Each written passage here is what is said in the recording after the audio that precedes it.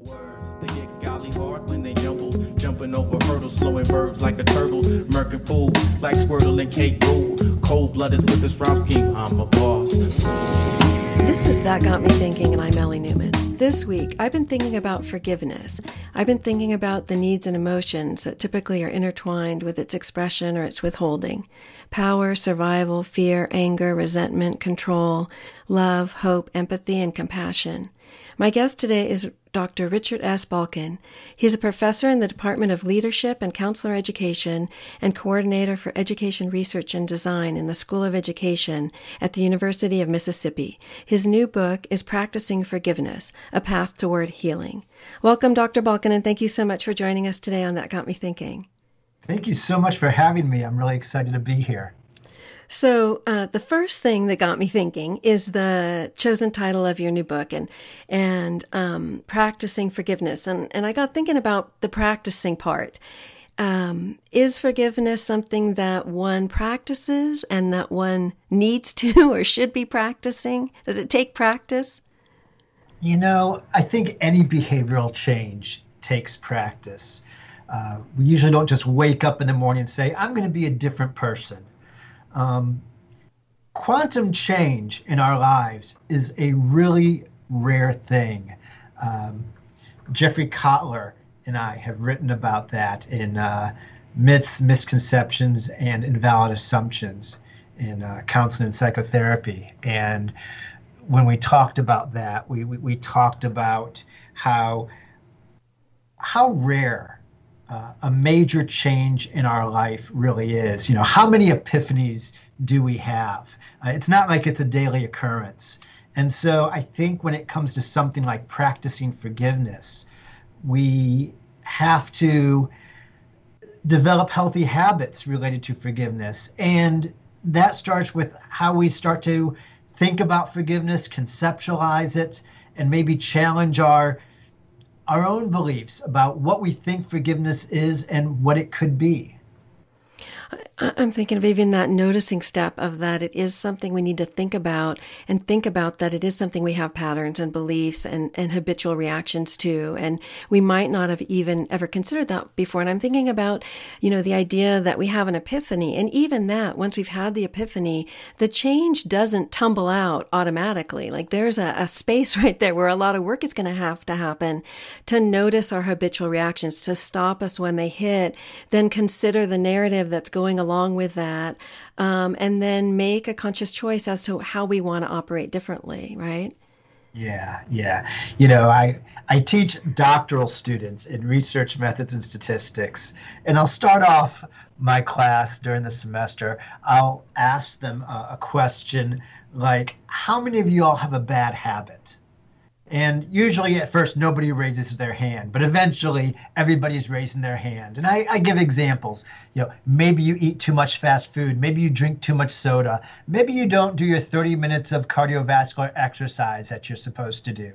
Whatever that might be, we all have bad habits. Then I mentioned the fact that you all are doctoral students. You're going to be the top 2% of the most educated people in the country. And here you're telling me that you have bad habits, that you're aware of them, and that you haven't changed them. And so mere awareness, mere education of whatever our bad habits might be, that doesn't create change. That doesn't create an internalized process of moving us forward. You know, at some point in time, what is going on in our lives and what we want to change has to become internally motivated. We got to really want to deal with the discomfort that we're experiencing and make a new path or a new direction. And we've got to look at those two sides of that coin, right? Like the why, the how is this serving us? Because anything we're doing at some point, it was serving us. It was supplying some need or satisfying some want. And so we got to look at that and then that be willing to sit in that discomfort space of when we're changing to the new thing, right? Because that you talk a lot about that in the book, that this space of the known is very safe. And so much of our personality wants to hold on to that. I mean, everyone always blames the poor ego, but the ego, you know, it wants to hold on to what we know, because somehow that feels like at least we're surviving. It feels safer than the unknown. I give a basic example where I talk about you sit in a chair or on a sofa and you shift. And why do you shift? You shift to get more comfortable. Right there, we are creating a change due to discomfort. And I really, believe that we're going to move, we're going to change when we become uncomfortable enough where we are currently. And I do. I think we have to learn to deal with discomfort. And one way we deal with that is through shifting, through changing. Mm-hmm. And not just push through it, right? Not because that's been so much of the psychology, I think, in the last few decades. Like, okay, just push through the discomfort, or just keep doing what you're doing while you're suffering the discomfort. That's somehow courage and strength. And I think there's a misconception there that often holds us back.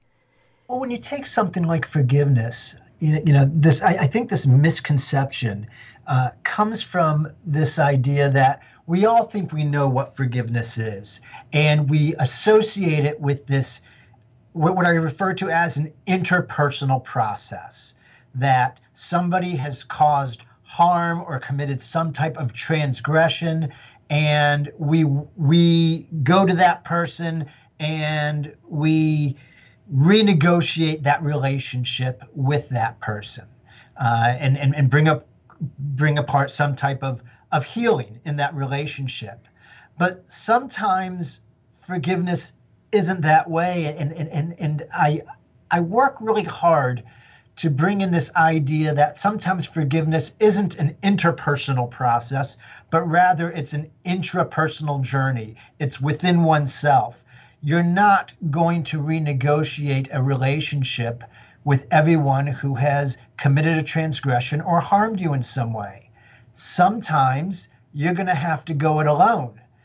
The person is not remorseful, but you don't want to wake up in the morning brooding about your anger and discontent with this person or the harm this person has caused.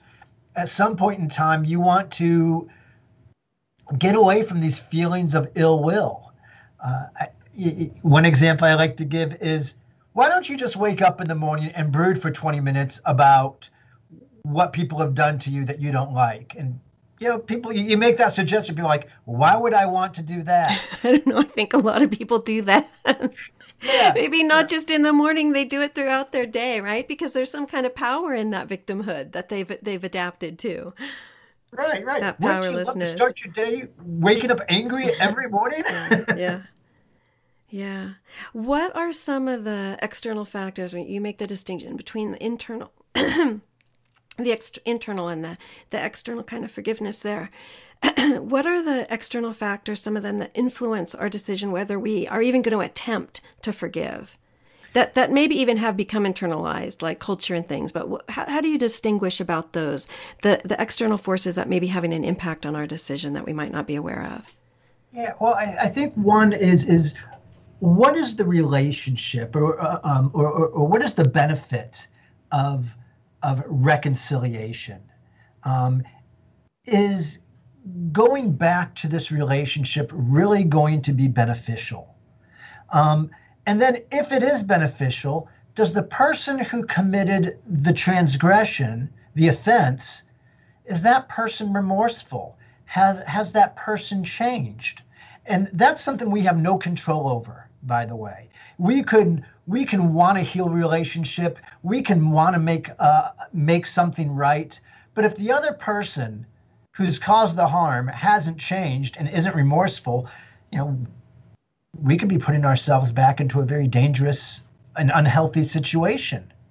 So, if the person is not remorseful, if they haven't changed, that's a pretty good sign that I'm going to have to choose or be forced into an intrapersonal process or an intrapersonal journey of being able to recognize that what I want from this person, I'm not going to get, and I need to accept that.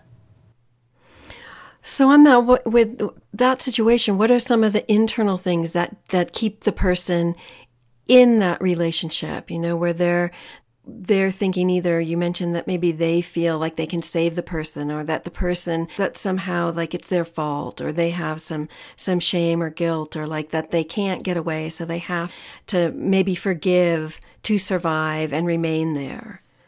You know, I think in my book I present this model, this forgiveness reconciliation model, and I talk about how it's important that we explore our feelings about, you know, what is forgiveness, and what is the benefit of renegotiating this relationship.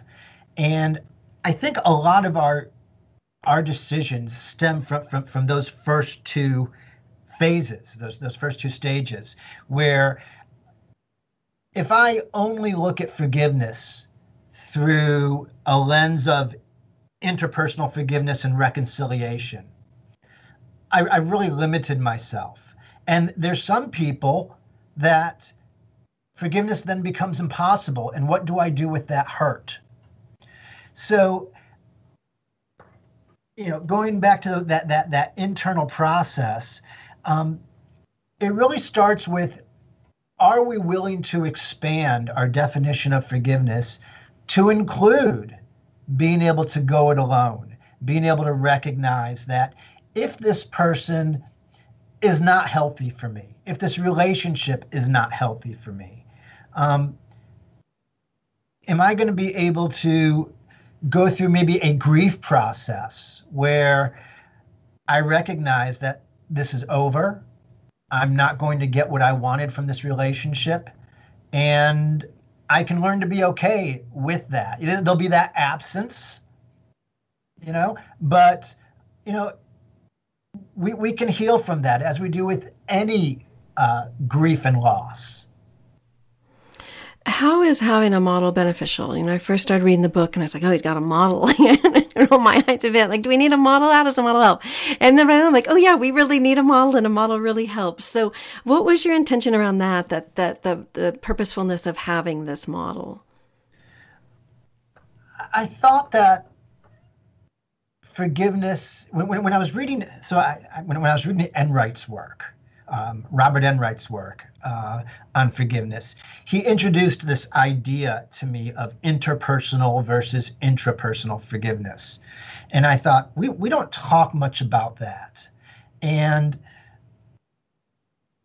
it really stemmed from a client I saw back in the late 90s, who was, she was sexually abused by her father. And the father was denying the allegations. And she became suicidal because her mom was questioning the validity of her disclosure. And I am doing the first family session after this girl threatened suicide and was admitted to an adolescent psychiatric hospitalization program because she was a danger to self. And I bring her into the session after I met with mom, and I'm like, you know, what your daughter really needs right now is support. And mom was nodding and seemed to understand. And I bring the daughter in, and we're in this family conference room, and there's a sofa and two chairs. And usually the parent and kid might sit on the sofa together, but they didn't. The daughter went to the sofa, the mom went to the chair next to mine. And I'm like, oh, that's different. And the first words out of the mom's mouth was, you know, as a Christian, you have to forgive him.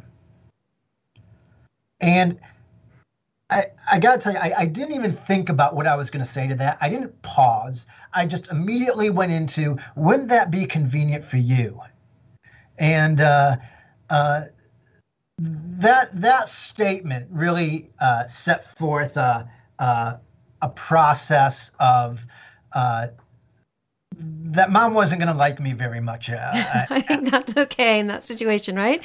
Like sometimes, like that's the end goal. So why not start there? That's the truth. That was the truth. Let's start with the truth.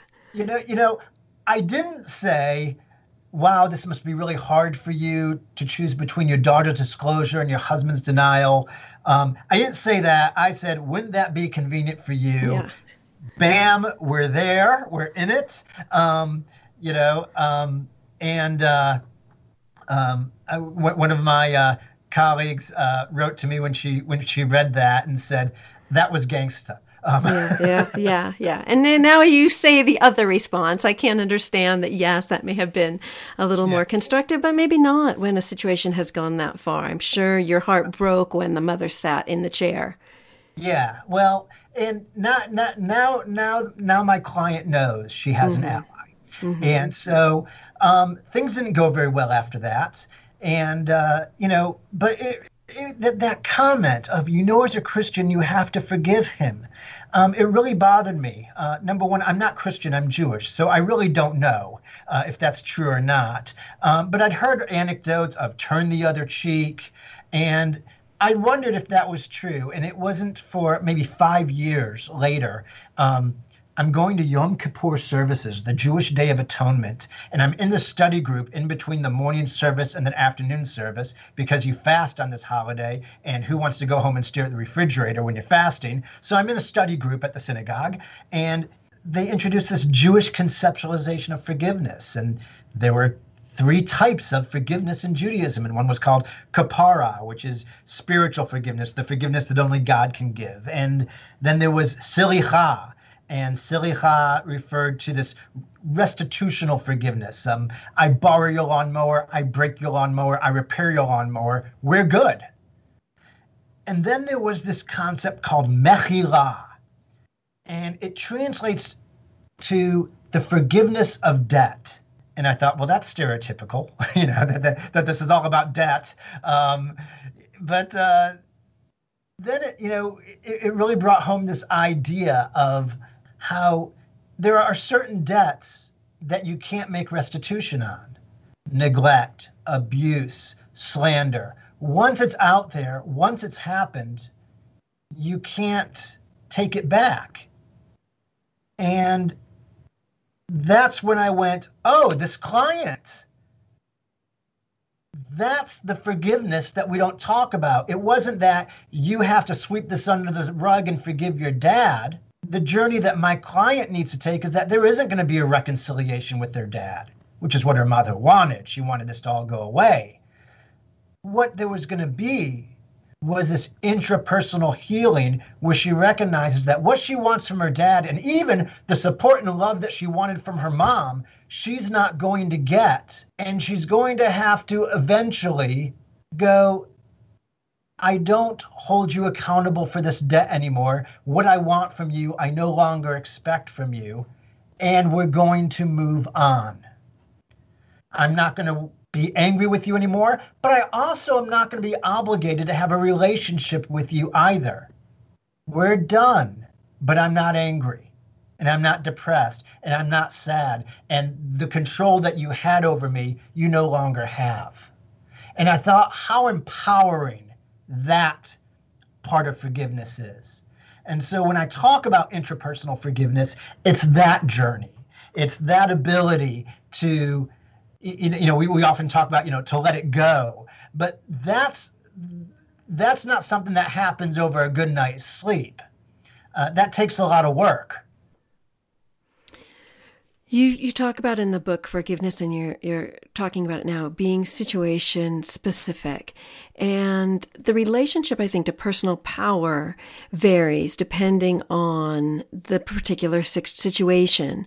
And in some situation, we make ourselves vulnerable by forgiving. And in other situations, we might make ourselves vulnerable by not forgiving.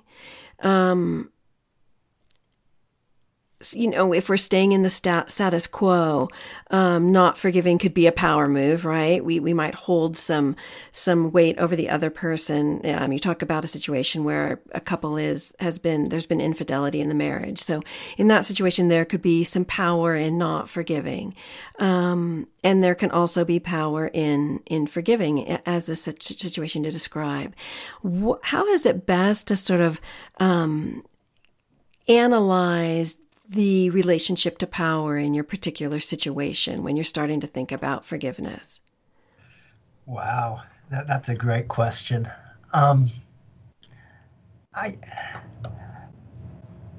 First of all, I think that power isn't necessarily a bad thing. sometimes I want to be angry. That's okay. I think I talk about how anger gets a bad rap sometimes, and there is power in being angry. When I'm angry or I'm exerting this power, and if I can come to the terms, and one of the questions is the power that I'm exerting unfair? You think about when a parent gets angry with a child, and exerts influence or power in that relationship. That's not necessarily unfair. Sometimes as a parent, we have to do that.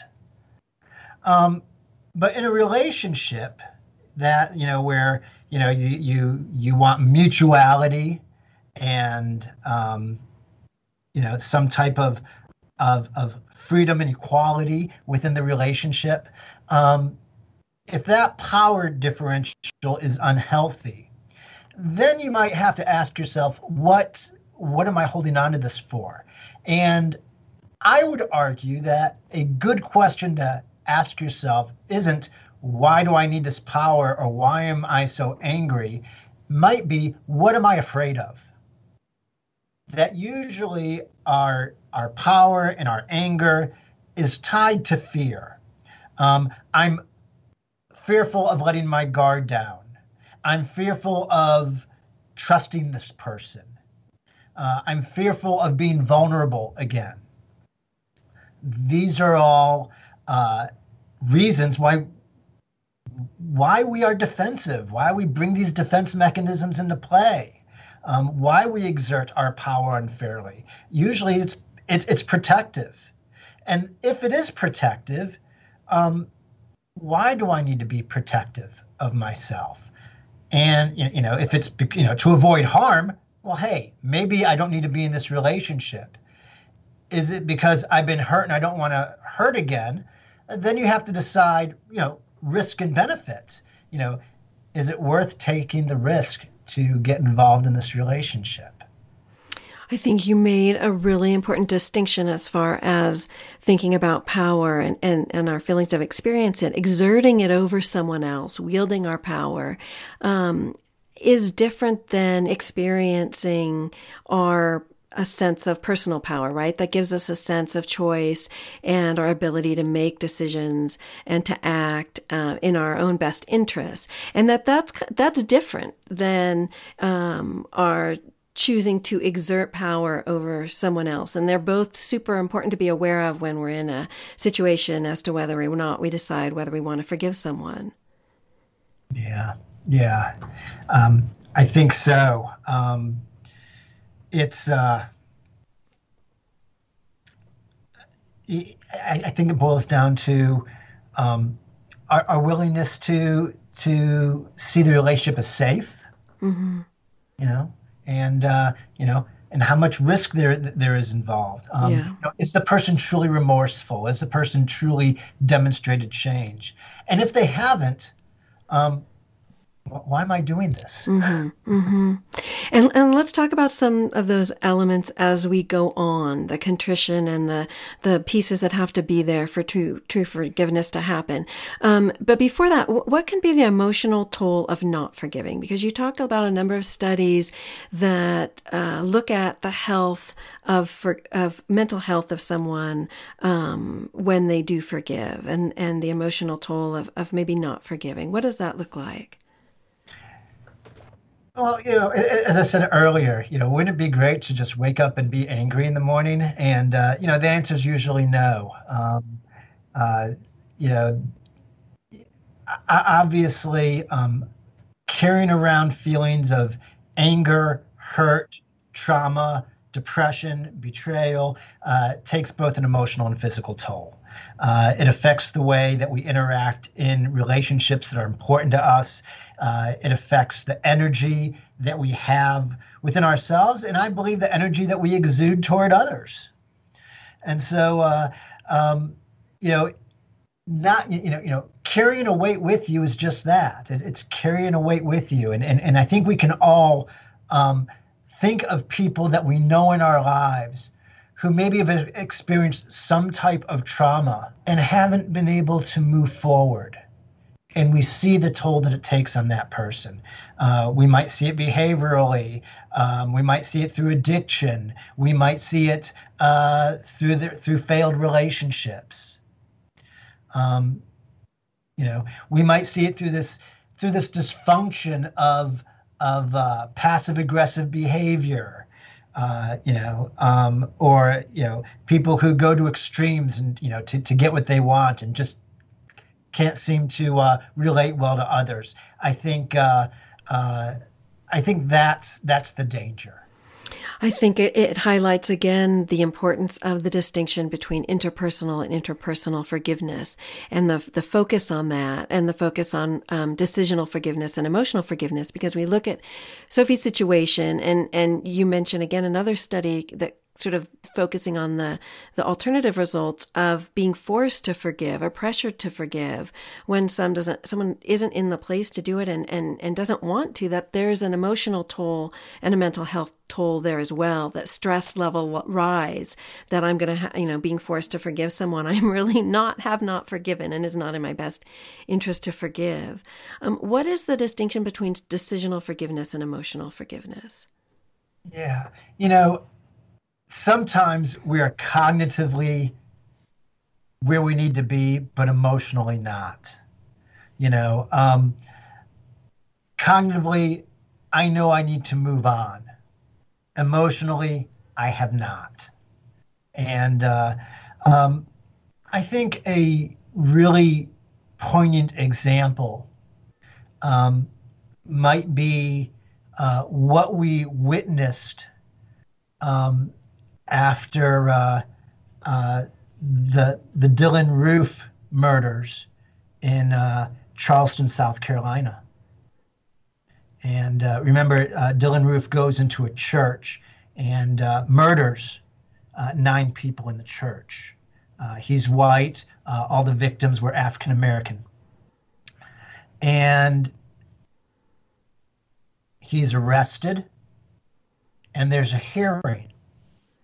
And Dylann Roof is on video, and family members of the victims he murdered are in court and talking to the judge, and the judge gives them a chance to say whatever they want to say.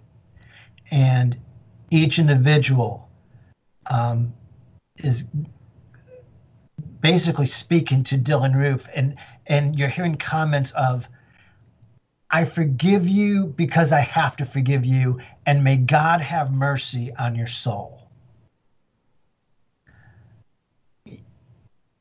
And I think about that. I think about those words and about what's being conveyed, and the hurt and the trauma and the anger they must feel, and yet there's this decision to look at Dylann Roof and not say, I hope you get what's coming to you. No. May God have mercy on your soul. Time after time is what was said. And so that's a decision. But I wouldn't equate that decision with the idea that the person who's conveying that has simply moved on, is no longer feeling hurt, is no longer feeling the unfairness and the unjustness of what's transpired. And so sometimes, even when we convey what we think we need to convey, we don't necessarily feel congruent with what's being said. And so I think that very similarly to what we teach children, maybe you've witnessed a young child get angry at mom or dad and slap mom and dad, and the kid gets scolded. You don't do that. You don't hit mommy, or you don't hit daddy, and the kid's crying now. And we, then say, what do you have to say? And the kid's, crying and says, I'm sorry. but has there been a behavioral change? Is there truly remorse, or is it a response to being punished? This is part of how forgiveness has been socialized, but not necessarily tied to a congruent emotional state. Well, and it's a complex space, right? Yeah. Even in that example with the child, that anger, are they then being told like, okay, the hitting's the wrong part, but it's okay to be angry. Like, here's another way to express your anger, or it's not okay to be angry. And now you've got shame or guilt. So then the reaction internally is, I've got to hide my emotions. I can't express them. And now I've got to say something that isn't true out of guilt and shame. And because I'm so feared, now I'll be rejected and not loved and maybe abandoned and I'll die, because they'll throw me out of the herd. So I've got to say this thing that is not, congruous with my actual feeling right now. I do hate you, or I am really angry, and I do want to hit you. And so it gets really mixed up. So what do we do with that? How do we unthread those tangles? Well, first of all, let's just understand that a lot of what we believe about forgiveness, and I've given two very different types of example, but they both tie into culture, they tie into religion, they tie into our beliefs that we have been taught about forgiveness. And while decisional forgiveness can be healthy in the idea that it's sometimes a recognition of where we need to go. It's aspirational. I do have a rather subtle play on words in the book where I say, premature reconciliation can cause blindness. And what I'm referring to there is that, if we try to heal our relationships before we're ready, we're going to end up hurt again. We're going to end up hurt again because either A, we knew that this wasn't a healthy place to be, or B, I initiated something I wasn't ready to do. And so what do we have to do? We have to put other people's expectations aside of what they think we should do, and be in touch with the idea of what would be healthy for me in this situation. And healthy for me in this situation is maybe I'm not ready to not be angry yet. Maybe I need to feel this a little bit more. That's okay. If 6 years from now you're still in the same place, probably not okay. But right now, when it's fresh, when it's raw, perhaps you are where you need to be. Let's talk a little bit about an alternative route where the objective is reconciliation. And you say in the book, in addition to forgiveness being linked to well-being, happiness, and improved mental health, forgiveness may be viewed as an essential component to intervening in the cycles of violence, counter-violence, and conflict within societies by promoting healing and reconciliation between groups, cultures, and societies. How do you suggest we utilize your model to promote closing the cultural divide in our country?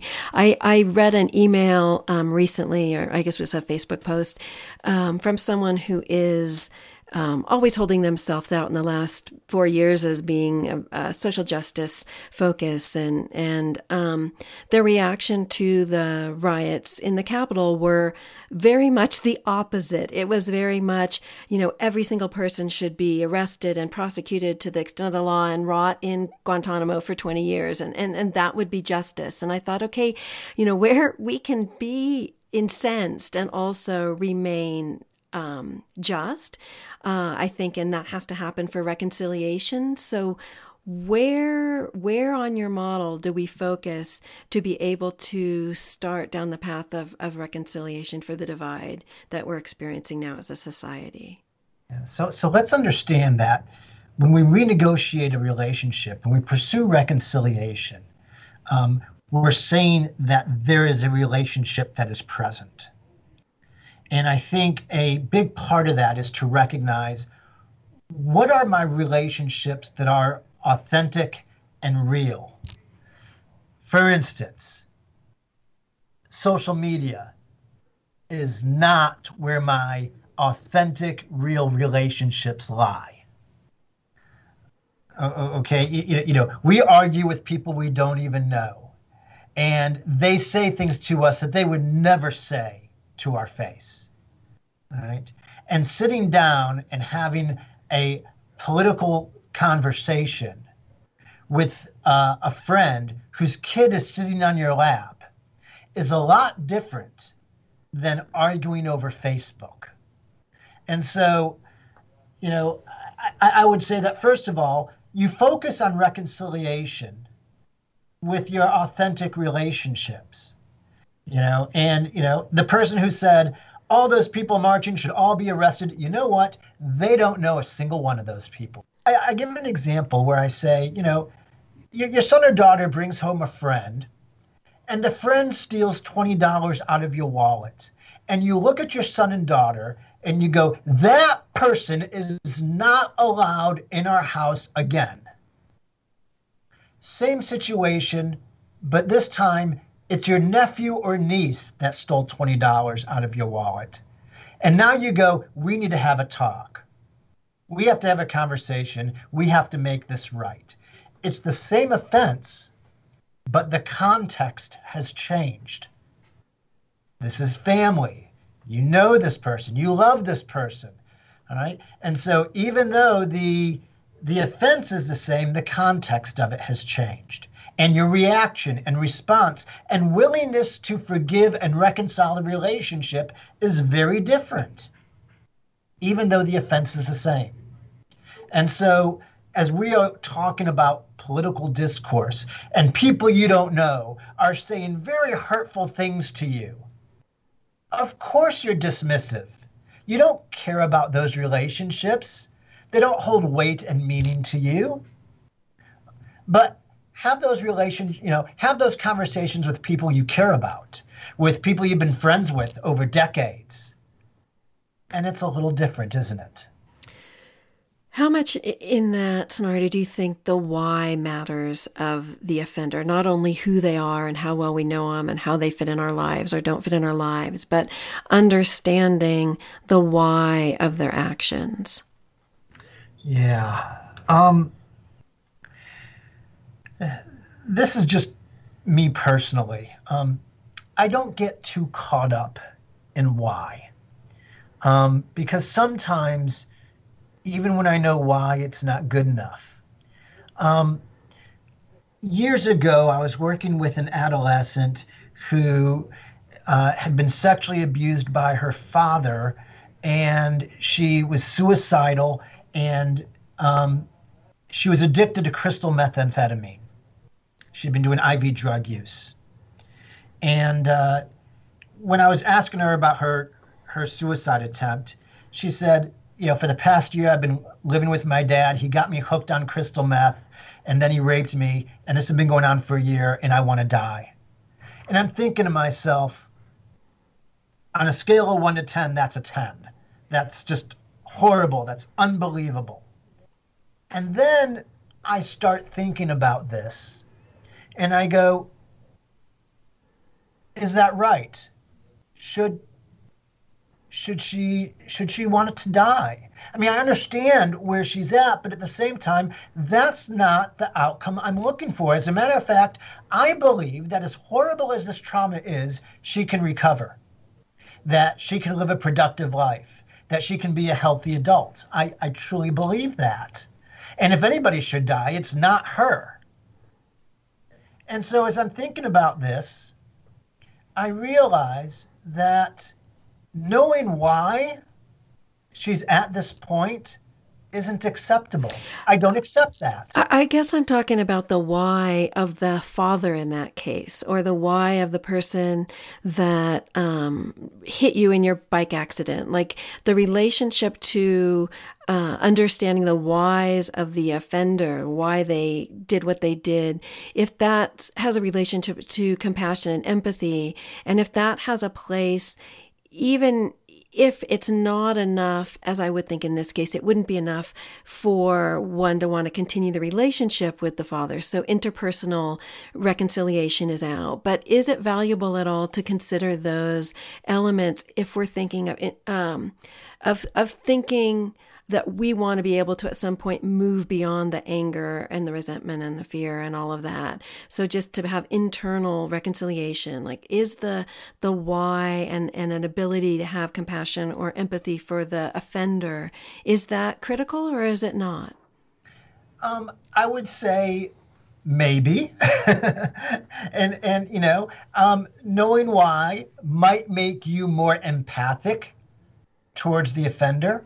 But it doesn't necessarily excuse the offender. Right. At the end of the day, why the offender may be this way, but do you go, so what he did to me or she did to me was okay? Of course Hopefully not. Right. And so, the basic question still is going to be, is this person safe for me to be around? Is this a relationship I can reconcile? Or do I need to, choose mechila? Do I need to, say what I want from this person I'm never going to get? I'm not going to be angry, but we're done. And I think it will still boil down to, regardless of why, it will still boil down to, am I safe? Am I okay? Is this healthy? And it seems the most important element of the model that it puts the focus on the aspects that an individual can control. You can't control contrition. Contrition might not resolve the problem anyway. And so what you can focus on is the catharsis aspect individually that forgiveness may bring and an elevated personal power. Yeah. Some relationships you can heal and they'll be stronger. Some relationships you may not have the opportunity to heal. You talk about, maybe this will be our last topic, you talk about the principle of least interest, and you say that often the person with the least interest in the relationship often controls the outcome. And that was Willard Waller in 1938. How does that play a role in our decision about forgiveness? Yeah, beautiful question. The principle of least interest is that the person who's the least interested has the power in the relationship, and I think that's true. That who wants to heal this relationship? Is that balanced, or is it more one person over another? And who's pursuing that? Very often in the cycle of abuse, the offender, the person who has caused the abuse will plead, "Oh, don't leave me, please forgive me, I'll change, I'll do better." And the victim is tricked into thinking that they have the power and control all of a sudden. But as soon as they say, yes, I'll give you another chance, the tables turn. It's the victim. It's the offender then is like, I can do whatever I want, and the victim is, oh, please don't, please don't, please don't. And so we see this switch, this role reversal all of a sudden. And so, the power in the relationship is who wants the relationship the most. And the person who wants the relationship the most usually has less power in that case. What we're looking for is mutuality, equality within the relationship. And when we don't see that, when we don't have that, it can create a very unhealthy dynamic and a lot of risk. And maybe the path towards that, and then the path toward healing, is the knowledge that each individual has control over whether or not they choose to forgive and in what way they forgive. We do, and I think just to put back out there, if we are only locked into thinking about forgiveness from an interpersonal lens, from a renegotiated relationship, we weaken our ability to heal. If my only way forward is to fix this relationship with this person who's really mistreated me, then I might be setting myself up for more mistreatment. I think when we say, you know what, I forgive you, that doesn't mean I want to be with you. That doesn't mean I want to be around you. But I do forgive you. To have that as an option, that's powerful. And maybe add on to that, and I forgive myself, right? I forgive myself for not taking care of myself better than maybe I had, and now I'm going to do that, right? Empowering in all levels. Yeah. We don't talk. I don't talk a lot about self-forgiveness. I'm focused more on the relational components, but that's certainly part of it. All right. Well, thank you so much for joining us on That Got Me Thinking, Dr. Richard Balkin, and his book, Practicing Forgiveness, A Path Toward Healing. It's so great to talk to you. Thank you so much. Thank you so much. I so appreciate the opportunity to be on your podcast. Absolutely. Okay. Thanks. You bet. Okay. Bye-bye.